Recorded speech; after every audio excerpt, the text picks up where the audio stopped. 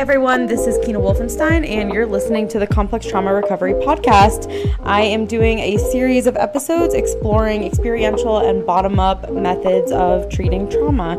And today, my guest is Shelby Williams. I'm super excited to talk to her.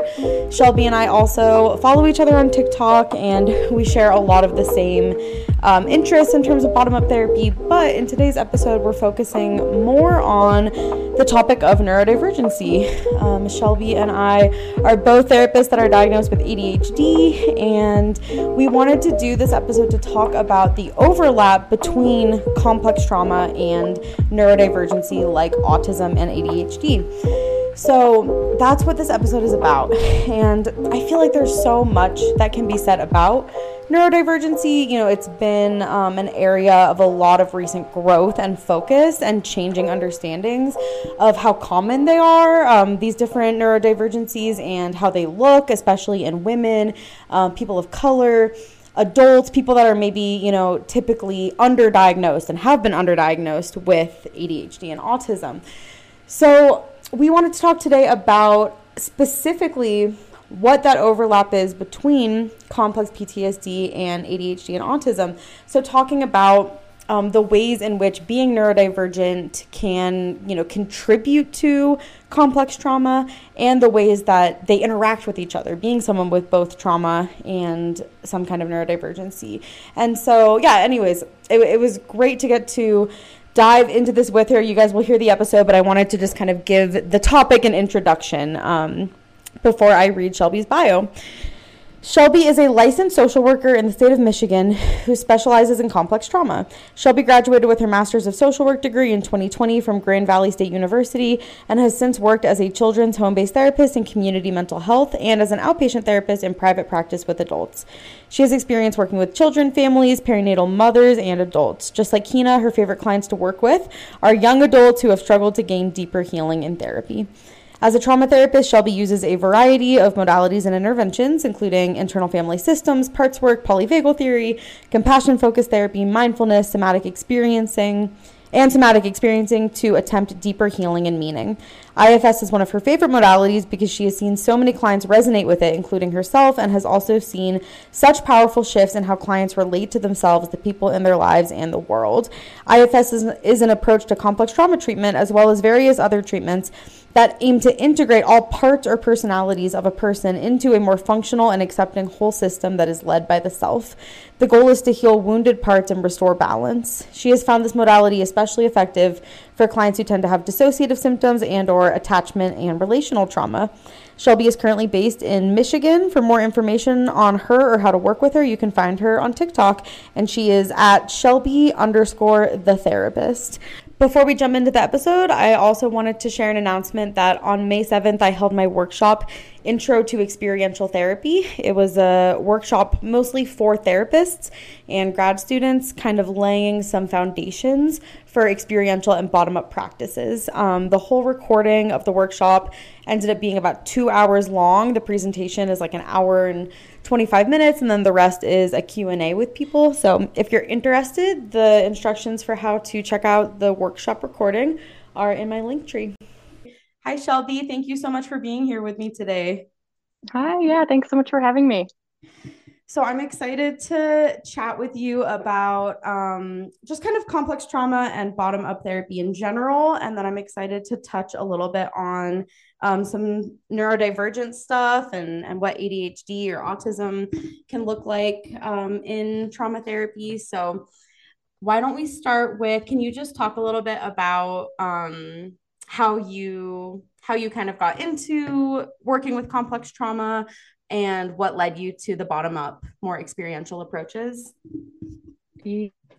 Yeah, so most of my experience is actually related to my own journey in a lot of ways.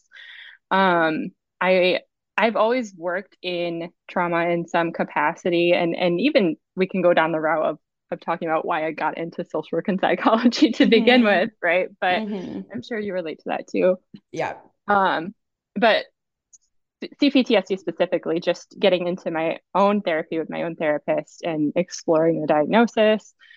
A lot of the modalities that she was using on me, like found that super relatable. And honestly, even just falling into or stumbling into your work has helped me so much. I don't even know if you Oh, know that. oh, wow. That's so cool. Thank you. Yeah. Yeah, I definitely relate with like the personal journey. So this is just like a curiosity for me, but when did you first learn about complex PTSD? Like when were you introduced to that as a diagnosis? Oh gosh. That in and of itself could be a whole conversation because Yeah. I feel like this is kind of leading down the road of we don't learn about this in grad school, right? And yeah, Mm-hmm. absolutely. Last 3, 4 years, maybe, even hearing the word CPTSD and complex trauma and figuring out that outside of our country, it is a diagnosis and people can effectively get help. But inside of our country, people don't even understand that this is an option. And Mm-hmm. they come into working with me and I'm like, hey, have you heard of this thing? And they don't even know about it. So it's a lot of like giving psychoeducation to clients, but also like in the therapy world, a lot of Yeah. therapists doubt that it is a real thing. I know, which is so frustrating to me. Yeah, I was exposed to it first through Pete Walker's book, The Complex PTSD Mm-hmm. from Surviving to Thriving, and I think that was in 20 it was either 2018 or 2019. Probably I think maybe like early 2019. And I was like, how has no one ever told me about this? And at that point I had Yeah. probably seen like 25 therapists. I had been in therapy since I was 13 years old. And I was like, this is so clearly my diagnosis. Like, how has no one given it to me? Mm-hmm. Yeah, almost similarly, mine, I kind of stumbled in through polyvagal theory, Mm, and eventually worked into, uh, complex trauma with Pete Walker that way too. But yeah, same thing. How is no one talking about this? How are we not learning about this? Like this could even be something we learn as a high school class yeah. to learn how to better advocate and regulate our own bodies. Yeah, absolutely. It's super frustrating, but I do feel optimistic. Like, I feel like maybe partially through TikTok and just kind of the Yeah, for more sure. like platforms where people are talking about mental health. So many more people know about it now. So I'm hoping that it Hmm. will kind of push the mental health field to actually like accept it as a formal diagnosis. Yes, absolutely. Yeah. Cool. So then, with the kind of bottom up modalities, you said you experienced those as a client first, and then that made you want to learn them as a therapist as well. Hmm. Yeah, so my own therapist, even in like gosh, I started with her a couple years ago. Um, she immediately launched me into some IFS and parts work. And I remember the first time sitting there and she corrected something that I had said where she's like, a part of you feels that way. And I was like, Mm, hold up, wait a minute. We get to use this language and recognize that there are so many complexities to me and a part of me does not is not my whole entire identity, but yet I can recognize that that is still a part of me and I get to explore that relationship with myself. hmm. That was like deeply changing to me. Yeah, same. I love parts work.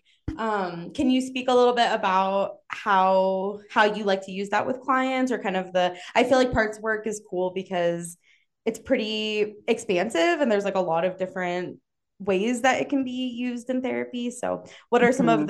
what are some of your favorite ways to utilize that in sessions? Yeah, that's what I love about parts work is you can really kind of shape and mold it to what you need it to be. Mm, So some people really identify with, you know, inner child language, inner child, inner teen, inner young adults, inner adults.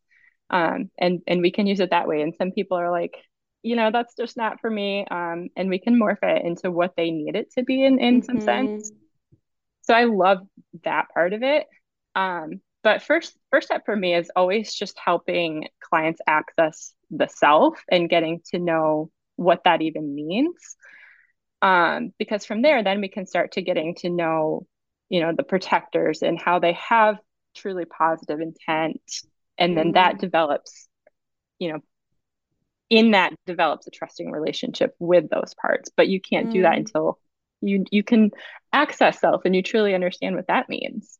Yeah, I love that. Yeah, can you speak a little more about accessing self? Like how does one do that? Or do you notice that people with complex trauma, there's been like a separation from the sense of self or difficulty accessing self?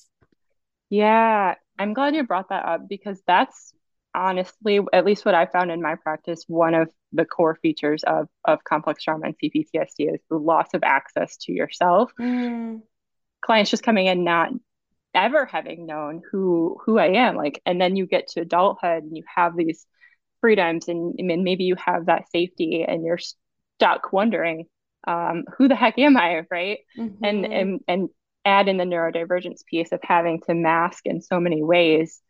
It's scary when you're like, there's a whole part of me that has existed this whole time and I've never had chance or opportunity to build relationship with it. So Yeah. to get to your question on how to do that, I really like to use the 8 C's model from, IFS, internal family systems, helping number one, define what self really means. So the 8 C's are compassion, curiosity, courage, clarity, creativity, connectedness, confidence, and calm. So Mm, I'll get clients really familiar with what do those words even mean and what do they mean specifically to you. So mm-hmm. I might interpret them differently, but what do they mean to you?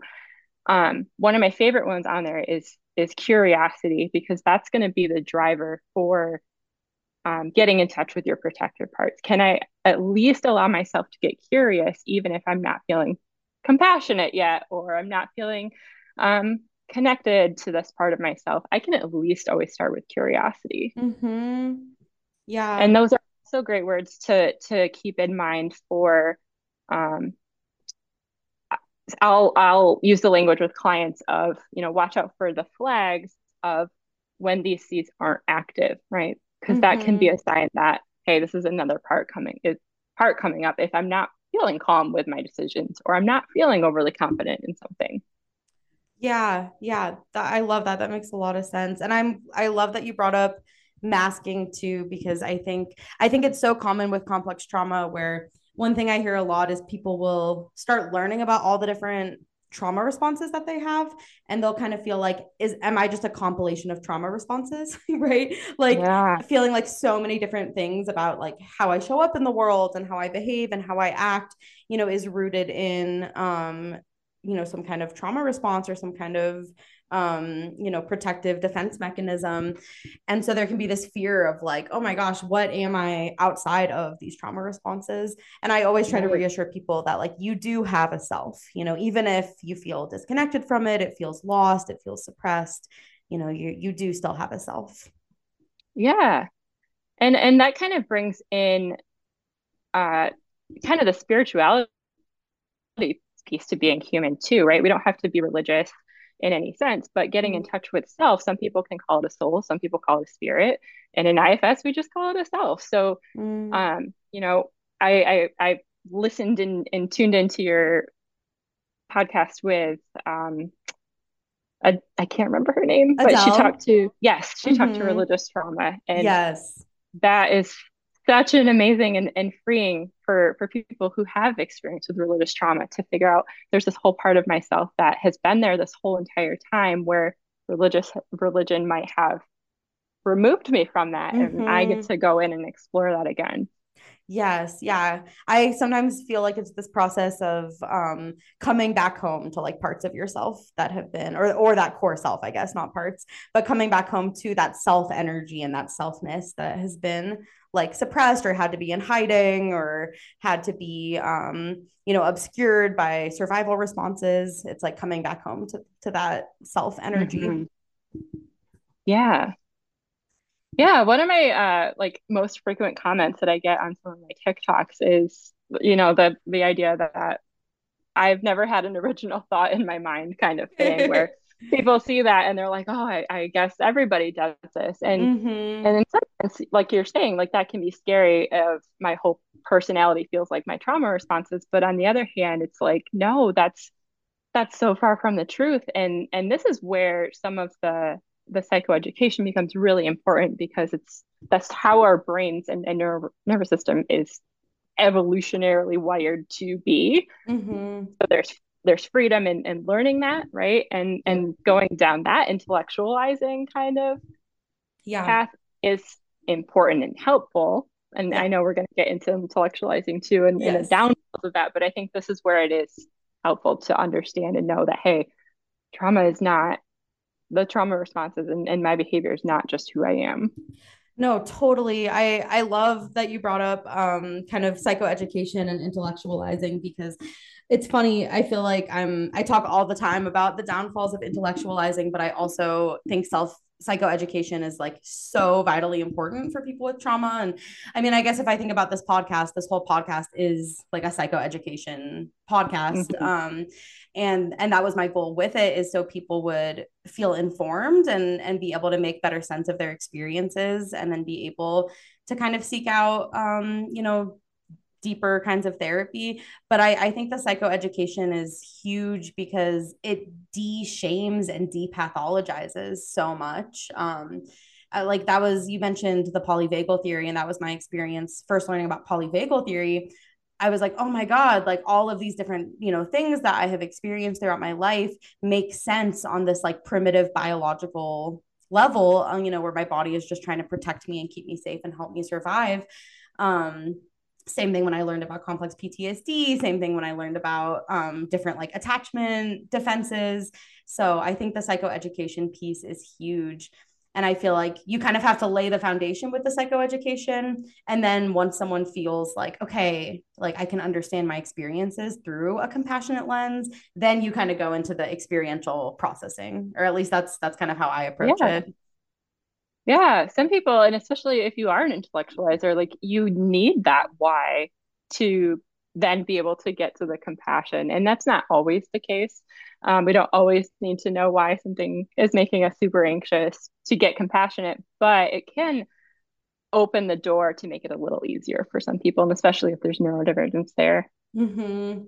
Yeah. Yeah. Cool. So in terms of the parts work with CPTSD, could you speak a little bit just about how you see these different like parts showing up with complex trauma? Obviously, it's kind of different and unique for everyone, but just for the people listening, kind of give like an overview of these are some of the parts that we might be working with when we're doing trauma therapy, complex trauma therapy. So, do you want me to go from like an IFS lens, like Or even just like how other you like to behaviors? approach it in your own work, Okay. because I know IFS uses like the managers and the firefighters, Mhm. but you don't have like yeah, I think that language is helpful, but I think like you said, it's kind of adaptable in other ways too. So Yeah. just what do you find commonly in your practice? I think the one that most people really pick up on right away is inner child. And I think Kendall kind of talked to this in your last podcast too. Um, that's been, at least in my experience, the one that most people latch onto right away. Mm-hmm. And then can from there start to understand what we even mean by parts work. So then they'll Mm-hmm. start to notice the smaller, more disguised parts of themselves. So, for example, a really, really common one that comes up in complex work is inner critic, Yep. um, the voice that's constantly trying to tell you all the ways that you're doing something wrong, all of the ways that you should feel bad about anything, really. Forgetting someone's name in the office, inner critic is going to be really harsh and attacking you for that. Um, Mm-hmm. Another one that comes out a lot is inner teen. Inner teen is probably one of my favorite to work Yeah. with because they're usually the most angry and angsty, but also like Mm-hmm. the most creative. So when my Mm-hmm. clients really start to get in touch with inner teen, they might start experimenting more with authenticity in the self. So for a lot of complex trauma, like we said, that whole self-identity piece has been removed to whatever extent, and clients didn't really ever get a chance to explore who they are. Like those really formative teenage years were removed in some sense, and in Mm-hmm. being able to explore through self identity and what you look like and how you present yourself to the world and the interests that you have. And so when clients get in touch with inner teen, that's when I know we're going to get started into deeper and deeper work. Yeah, yeah. I love the inner child and the inner teen work too. And then I think the other parts that I end up working a lot with in therapy are just kind of different protector parts. And I think it goes really well with kind of the compassionate non-pathologizing lens that we're talking about here, because all of these different things that maybe someone has felt shame about in terms of like, why do I get angry so quickly, or why am I so obsessive or anxious, or just these different patterns that maybe they hold judgment about, or they hold self-criticism towards got jumbled up there. They hold criticism towards themselves for having those patterns. We can suddenly frame those as like protector parts and start looking Mm-hmm. at the ways that those different parts are working to protect them. So I feel like that's been my focus in parts work, is we kind of go back and forth between doing more of the like inner child, inner teen stuff, and then working with patterns as protectors. Yeah. And something that I like with attaching the child teen, the age framework to it is it can make it easier for people who have a hard time going into their body in a sense, because if you have that age label attached to it, then we get to ask the question, well, how old does this part feel? Mm-hmm. And almost immediately, right? If the client can recognize this is inner child part, for example, and we say, okay, well, how old do you feel when this part is taking over? And they can immediately say, this feels really young. Great. Now we get to move somewhere, right? Because Mm-hmm. how can you not have compassion for a young child, right? And then Mm-hmm. that this part of yourself feels very, very young. So why Yeah. or how could we do it any other way? We couldn't authentically. Yeah, yeah. No, I love that. I think that the inner child and inner teen work is such a good portal for building self-compassion, because especially as adults, like, there's kind of this weird thing that happens with complex trauma where, because like I'm me, right? And I'm living in my own body and my own mind. Maybe when I think back to things that happened in my childhood, I'm not really thinking about like, oh, that was an 8-year-old that went through that, right? Or that was like a 13-year-old. I'm just thinking, oh, that was me. Like that was my life experience. And so people can hold, all of this kind of shame and self-judgment towards these younger parts of themselves, or even towards like things that have happened in the past. And then there's kind of this perspective change that can be really helpful, where it's like, okay, stepping into my adult mind today, stepping into my like adult perspective, how would I actually feel seeing a 9-year-old go through this, or seeing an 11-year-old go through this, right? Or even if I saw someone that age acting out, right, would I be blaming them and shaming them, or Mm. would I be having that compassion? So I feel like it really helps with kind of connecting with the adult energy when you start working with those younger parts and kind of unblending from them. Does that make sense? Yeah, absolutely. And I think too, like IFS and parts work is so helpful for clients who are parents, because Mm, it gives them the compassion that they need for themselves when they're triggered, to then be able to give compassion to their child in front of them who's triggered and needs help. mm-hmm. Yeah, I've definitely worked with a lot of people that are parents, often parents of young kids, while going through their own childhood attachment trauma journeys. And I know that it can be so intense, right? To be Mhm. trying to break those cycles and trying to provide like healthy and secure attachments for your own children while you're processing your own childhood trauma. So I can Yeah, definitely see why that would be so important. it's so hard. Yeah. Yeah, yeah.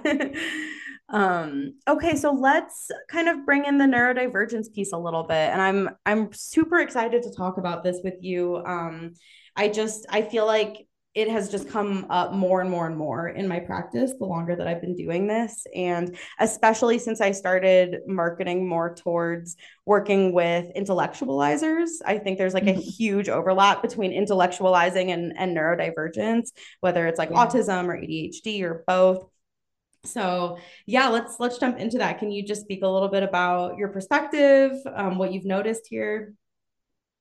Yeah, so just like I was saying earlier with how I kind of pivoted into niching down into complex trauma, same thing with neurodivergence. It's kind of Mm-hmm. an experiential process for me, having been late diagnosed ADHD. I'm kind of self-exploring with some self-diagnosis with autism and things and what that looks like. But just like you've talked about before, like seeing it in practice when, most of my clients are CPTSD, but then from there, most of my CPTSD clients also have some form of neurodivergence and what that Yep. looks like. But for intellectualizing, like I have, again, I don't have the science and data and training and stuff to back this up, but just in what I've seen and what that's looked like, I have a couple theories with intellectualizing. Mm, So first and foremost, like we have to point out that living as a neurodivergent person, and in the sense I'm talking ADHD and autism, mm-hmm. is traumatic in and of itself. Like Mm-hmm. there's no way to move around that. Living in a neurotypical world when you are not neurotypical is traumatic. You're living in a Yep. world that is built against you. Yep. So it's almost the question of what comes first, CPTSD or neurodivergence. And this is Mm-hmm. why it's so hard for us to pull apart, what goes where, and why so many CPTSD clients are coming in questioning, is it this? Is it this? Is it this? And that's why we don't know which is coming first. There's still a lot of science that has to be done around that. The second piece, I think, is the sensory issues that are tied to both ADHD and autism. Mm, So if you're living with sensory issues in any capacity, whether that's, constantly overstimulated or constantly understimulated, that is it's so extremely uncomfortable in the body. And when you're doing that 24/7, mm, that's has to lead to dissociation. You have to pick up dissociation to tune that out to some extent, right? mm-hmm. So that's really going to lead to going more into inner world and having a rich inner world and inner experience because you're coming out of the body to avoid Mm, those sensory issues, right? mm-hmm. And then, we can talk too about the correlation of having ADHD or autism and having the experience of hyperfixations, right? So for some people, and by some people I mean myself, intellectualizing can become the Oh hyperfixation. my God, So yes. going into the field of psychology, going into social work, and then coming out of that and learning all about trauma and the body and all of that stuff. That, when I think about it, really was a hyperfixation for me. Oh my God, you're Um, so right. Yeah, same. that turns into the intellectualizing and strengthens it. And so this is where we really need to pivot into those bottom up experiential modalities to kind of jolt us out of that for a second, Mm-hmm. and get us back into our body because we've been living in our head for so long. Yeah. Yeah, that's such a good point. Yeah, I think this podcast is you guys are just witnessing the result of my hyperfixations. Genuinely, I that's kind of what happened when I found out about complex PTSD. And it was a combination of like that ADHD hyperfixation, but also the intellectualizing as a trauma response, right? And so it really does blend together. So I know exactly what you mean about how it can be hard to tease them apart because it was like partially, oh wow, these are my experiences and I don't really know how to feel my way through them or process, the emotion around it. So I'm just going to try to like understand every single angle of it and think my way through it. But then also it was that kind of just genuinely enjoying like taking in all of the information and learning as much as possible. So Mm-hmm. I definitely see that a lot. Let's talk more about what makes it traumatic to be neurodivergent. Like what are the ways that living in a neurotypical world as a neurodivergent person kind of contributes to complex trauma. The first thing that comes to mind for me is definitely just like the social rejection piece. I was reading Mm-hmm. something the other day that said that I think kids with ADHD receive 7 times more negative feedback than their peers. Mm-hmm. I don't have that pulled up, but I'm pretty sure it was something around there. Just like constantly being corrected and told that you're doing things wrong and just receiving Yeah. negative feedback about yourself. Well, and even that in itself like goes back to how going into the field of psychology can become the hyperfixation if your whole entire life you're being told something is wrong with you. There's something that you need to fix about yourself, right? And psychology is a very easy avenue to go and explore that for yourself. And it's like one day I'll have these magical answers and I'll be able to change everything and fit in, right? And again, that's where kind of going back to parts work stuff too becomes so almost necessary to learn that compassion for these parts of yourself that aren't ever going to go away. That's who you are, and we get to embrace that. But in terms of like the trauma piece attached to that, when I'm speaking to the sensory issues here. If you're a kid, and actually let me rewind, kids instinctively know how to regulate their sensory things. So Yeah. the kids who are, bouncing off the walls, or the kids who are trying to self-soothe by lots of different things like echolalia, flapping your hands around, using your voice, jumping around, screaming, Rocking, like yeah, pushing against things, deep pressure, all that kind of sensory seeking, regulating stuff. yeah, like kids instinctively know how to do that stuff in their bodies, and we see it from the time that they're 2, 3 years old on. But once they hit school and sometimes certain daycares, we're taking all of those away from them. So the ways that they knew how to work through their sensory difficulties, we're saying, nope, you can't have those anymore. You can't be flapping your hands. It's distracting. You can't be yelling things out. That's distracting. Which I get it. You're in a classroom setting with lots of kids and everyone has their own needs, but it's also traumatizing because Yeah. whatever you're replacing it with. Right. Right. And they're being then kind of taught to suppress those natural self-regulating instincts. And so then they're just going to be stuck in a state of dysregulation. Yeah. And so then the only thing left, or the only thing that you are left with, is dissociation, right? I can't regulate my body in the way that my body wants to regulate itself. So it's either sit here with these extremely painful and uncomfortable feelings or learn how to shut that off.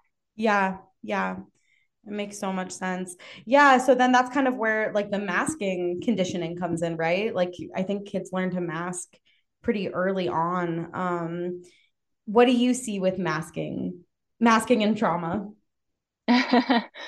uh they go hand in hand. Um and even with how trauma responses and trauma behavior comes out and how people try to mask what that looks like. And there's so many layers to it. I don't even know where to start. But yeah, masking and the social piece, and then the not having any connection to who I actually am, I think is part of, how we get into the trauma parts with that. So I have if my whole core belief about myself is that no one likes me for who I am, I have to mask that.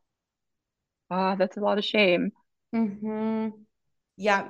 Yeah, definitely the shame connection. I see so much. And, one thing I've noticed, because I also tend to work with mostly adults at this point. I worked with kids earlier in my career. And I definitely have noticed the way that masking then also perpetuates other mental health problems. So, when you're masking all the time, it's exhausting, it's draining, it's a lot of stress on your nervous system. And so then I think there's like higher anxiety, higher even like depression and burnout is a big thing, right? Where the masking becomes so exhausting that there's more intense kind of collapse into like a shutdown state or a burnout state. And so I feel like it's this really difficult thing because the masking is kind of, I guess, in and of itself, an attachment defense, because it's like, okay, I need to mask these parts of myself in order to maintain, attachment and social belonging. But then the masking itself takes such a toll on your brain Yeah. and your body.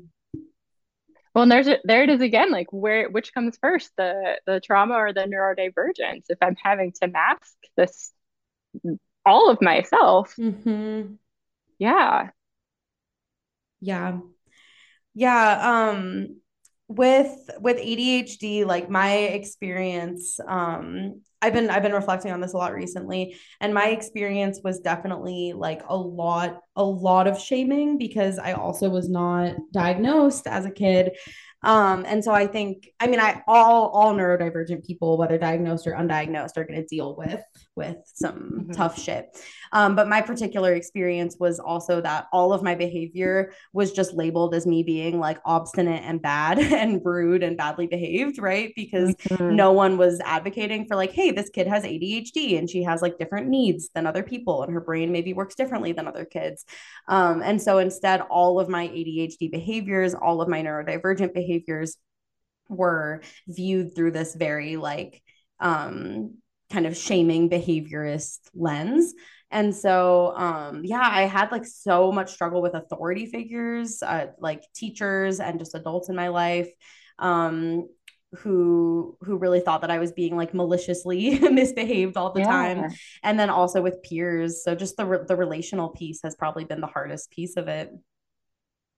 Yeah. That 100% is attachment trauma. If I'm being told my whole life that you're being malicious and that you should be able to just do these things, why can't you just do them, right? That's Mm, horrifying. yeah. Yeah. So, what does it look like to, this is like a big question, but what does it look like to work with trauma or just work with people through a neurodiversity affirming lens? Like what does like a neurodiversity affirming therapist kind of bring into therapy that maybe other therapists don't? Um, I'm trying to think where I want to start with this. I think first and foremost, it's important to recognize the validity of self-diagnosis. Hmm. So and there's complexities within that, and there's, a lot of discourse within the field on how to go about this. But if someone is coming as a client to you and saying, "Hey, I've been struggling with these whole things my whole life, and this really feels true to me," I want to spend as much time as I possibly can exploring that, and validating their experiences and making sure we're paying attention to that. Um, so Mm-hmm. I think with that comes in recognizing all of the sensory needs that go with neurodivergence. Mm-hmm. Um, because when we're talking about using experiential therapy, meaning we're using the body, we're trying to get these people back into their bodies to experience and reprocess eventually. We have to address the sensory limitations that are there first. Mm-hmm. Yeah. Address the sensory limitations in, can you speak a little more on what that might look like? So I think this is where a lot of my psychoeducation gets poured to, at least in the beginning of my work with Mm, clients, is figuring out what are the ways that your body wants to be comforted when you have uncomfortable situations, and then going from there. So if you have someone who's really disconnected from their body and learned to shut off really uncomfortable sensations, whether it's trauma or neurodivergence, and that's where I think this conversation can go too, is the treatment looks the same in a lot of ways, mm, um, is taking as many baby steps as we need to work towards not even necessarily comfort, but at least tolerance and neutrality, mm-hmm. um, to some of the I don't know what I'm trying to say here, like experiential processes. So what that Yeah. might look like is for example, a lot of people come in actually absolutely hating deep breathing and deep breath work and meditation and stuff, which is fair and valid in a lot of ways.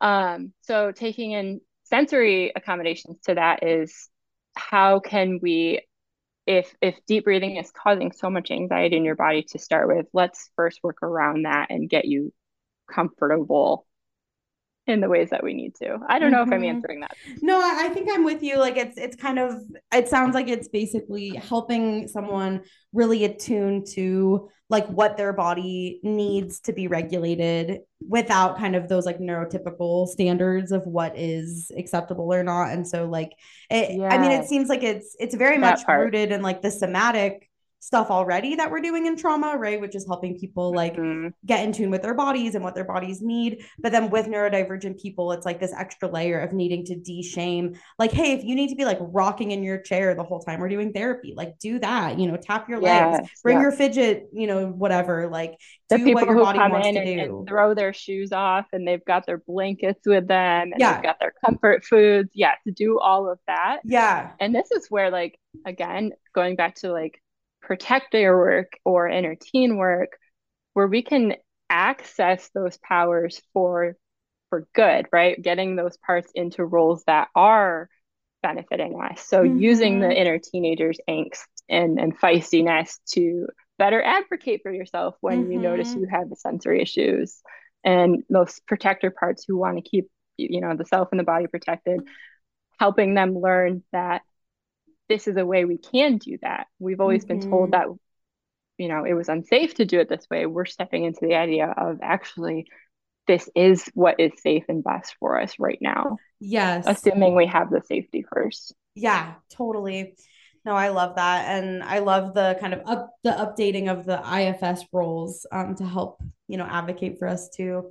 I think another piece of being neurodiversity affirming that comes up for me is not trying to like not working from a framework where you're trying to help someone function more like a neurotypical person, and instead helping them learn how to best function in the way that actually is like appropriate and accommodating for their brain and their needs. And so like, you know, a lot of the times some of the conversations that I end up having with clients is basically saying like, it's okay to have things that you can't do like other people, or that you don't want to do because it's too distressing or dysregulating for you.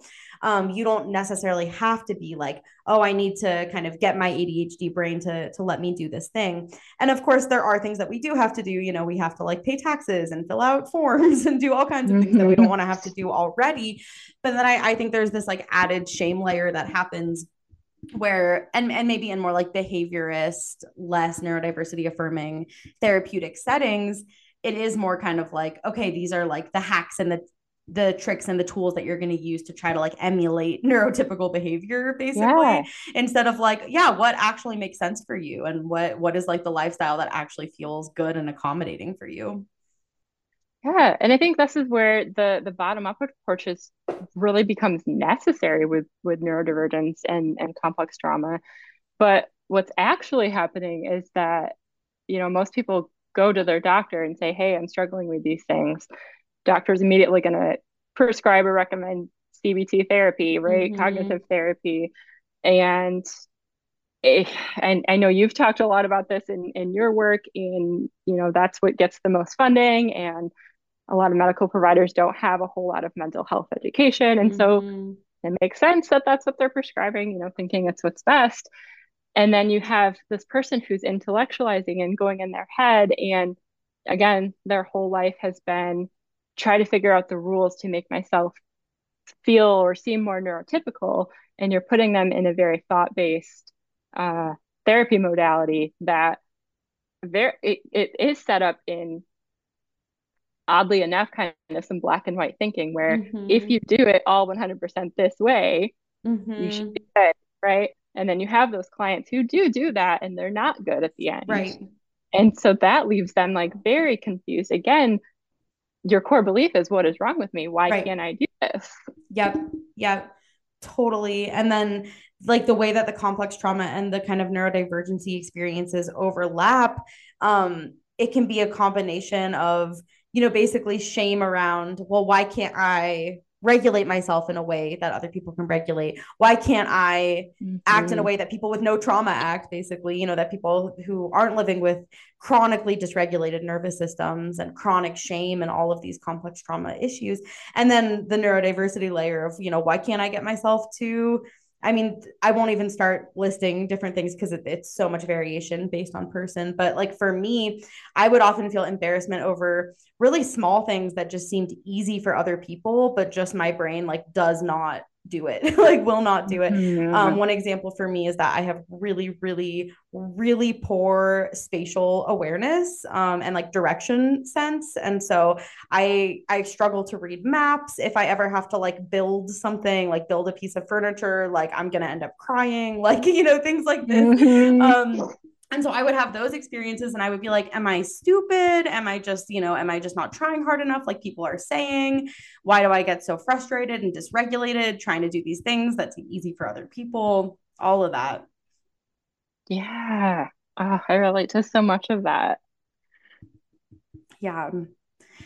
So, neurodiversity affirming therapy and trauma therapy, complex trauma therapy go very well together. That's kind of what I'm getting from this. Like it seems like almost the necessary ingredients are very similar, right? Like the way that we're going to kind of de-shame and be neurodiversity affirming has a lot of organic overlap with the ways that we're going to be trauma informed and kind of work from the bottom up. Yeah. And I think something that you've kind of talked about before too is how with experiential bottom-up therapies, they're also different, but they all have a lot of the same core pieces. But I think it's those differences that clients really get to embrace, that there's not one way to healing. I get to figure out what works best for me. Whereas some of the more top-down approaches are very prescriptive, like you have to follow it in these ways and in these exact steps. And if you're not, then we're exploring why you didn't do your homework last week, right?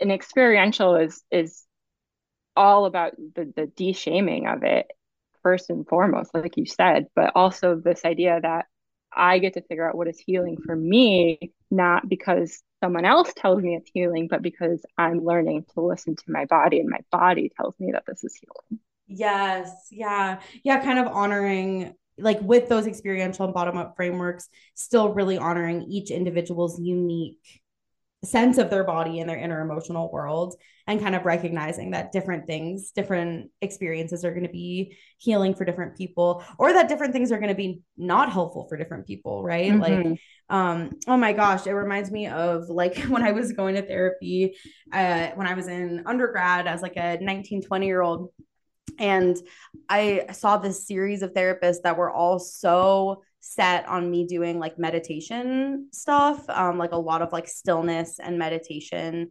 And it didn't work for me because of both the complex trauma and the ADHD, where like for my ADHD, I'm like, I do not want to sit still with my eyes closed for 20 minutes. Like I'm bored, like I'm so bored. This is just like not helpful for me. But then also with the complex trauma, being kind of in a perpetual flight state, slowing down actually felt threatening. Like it didn't feel comfortable for me. And I wasn't in a place where I was ready to do that yet. And I had a number of therapists that would just be really honestly kind of pushy about these interventions, instead of like, oh, okay, so that doesn't work for your body. Like, let's figure out what does work for your body. Oh my gosh, yes. A lot of like this kind of new age health stuff is pushing mindfulness and stillness, and not everyone needs or wants that, and not everyone does best with that, and it's okay to recognize that and then just work to figure out, okay, what is the thing that your body wants to do? What is the thing your body needs to feel safe? Yeah, exactly. um hmm. What else comes up around neurodiversity and therapy? I don't have any specific questions, but I would love to hear anything else that you found, or that feels important to you in your work. Oh gosh. I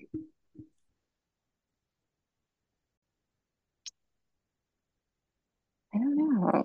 Just a big open-ended question for you. I know. My ADHD brain is blinking. Yeah, that's totally okay. What about, oh, here's another question. What about masking socially, like masking in terms of kind of that authenticity piece and the process of unmasking in terms of getting more in touch with your like authentic personality and the way that you show up socially? Is that something that you have experienced yourself or found in your practice? Yes to both of those.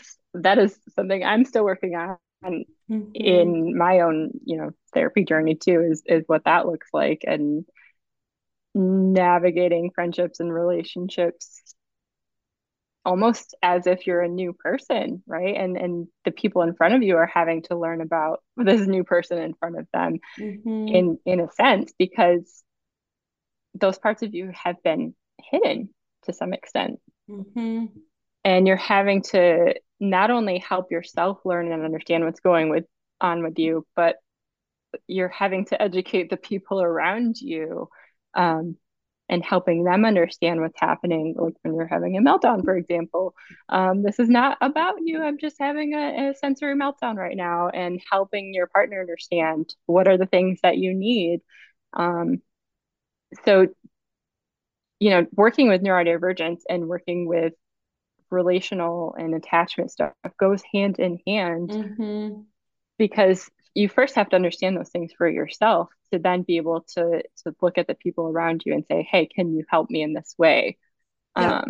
And helping to de-shame it even with the people around you too, because they've also been conditioned, whether they're neurodivergent or not, that they saw the kids around them, like you said, Mm-hmm. being constantly corrected and things.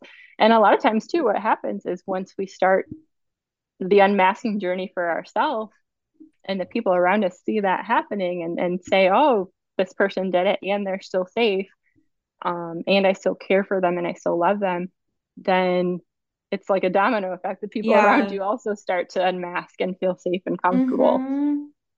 Yeah, totally.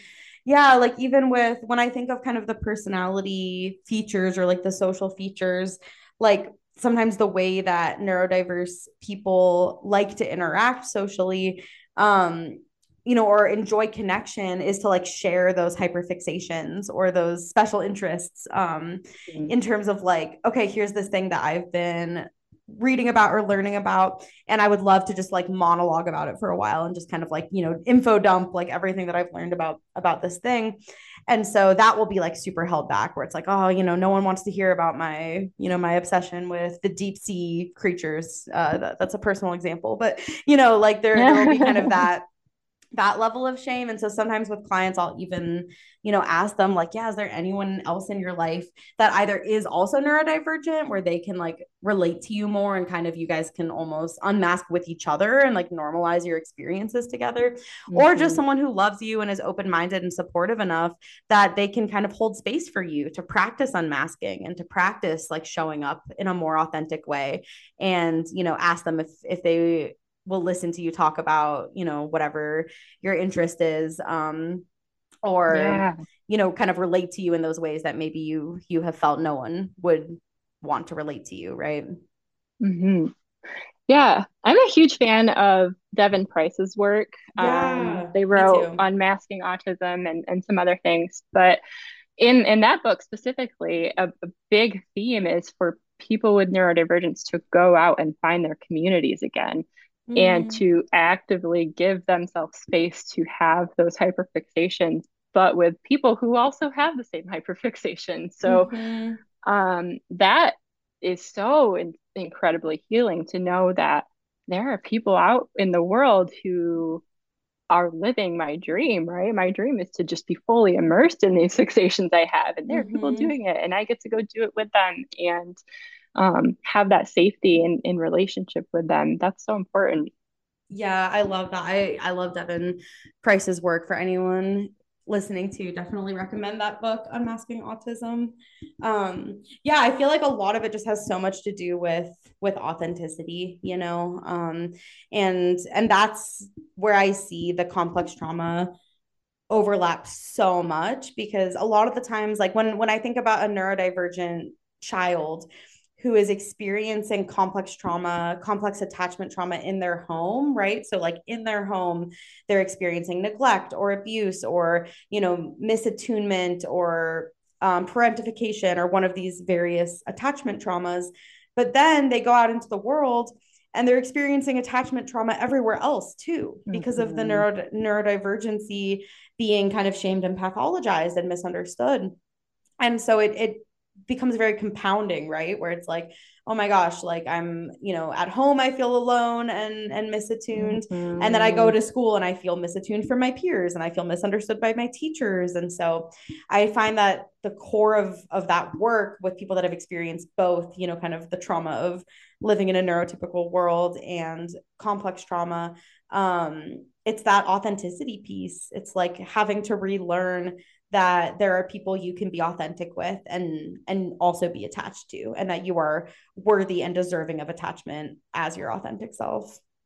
Mm, yes, I think you summed it up perfectly. Mm. Well, thank you so much for coming on to chat with me about this. I'm out of my kind of pre-planned questions. We still have a little bit of time if there's anything else that you want to chat about, but I think we covered a lot. Yeah, no, thanks so much for having me. I think these conversations are really important to do the work and to Mm. destigmatize and get to the authenticity that we're all looking for. Yeah, absolutely. And I'm glad that there's more therapists now where like we can be open about our own experiences with neurodiversity. Like there's a Mhm. whole community, a growing community of therapists that are like open about our own experiences, being autistic or having ADHD, and being neurodivergent therapists working with neurodivergent communities. And I think that's great too, because it shifts that kind of medicalized power dynamic where instead of all neurotypical clinicians kind of like treating neurodivergent people from a neurotypical perspective, it's like, yeah, you can find a therapist that actually gets you and that has the, similar lived experience to Yeah. you. Yeah, and hopefully, I mean, the goal is to take that to everywhere, right? I can seek out an ADHD doctor. I can seek out, ADHD specific teachers and Mm, coworkers and so on. And yes. and that's okay. Yeah. Yeah. That's kind of the dream for sure. After feeling alienated for so long, just finding people that get you can be so Hmm. reparative. Yeah, and when therapy is all about the relationship and learning how to relearn how to be in relationships with people and how to relearn attachment, having your one of your primary attachment people that you're working with, your therapist, show up as their authentic self is almost a requirement, in my opinion. I totally agree. Yeah. Shelby, what state do you practice in? I am in Michigan. I'm in West Michigan, Muskegon. Awesome. And are you accepting clients? I have room for a few more, yes. You can find my links in my TikTok that will take you to my Psychology Today page. I've got some other links in there for finding therapists if anyone is interested and needs that. And I've got some information in there on CPTSD too. Awesome. Yeah, I'll include all of those links in the podcast description. Cool. Well, thank you so much, Shelby. I really appreciated your insight today. Yeah, thanks so much for having me again. Very excited.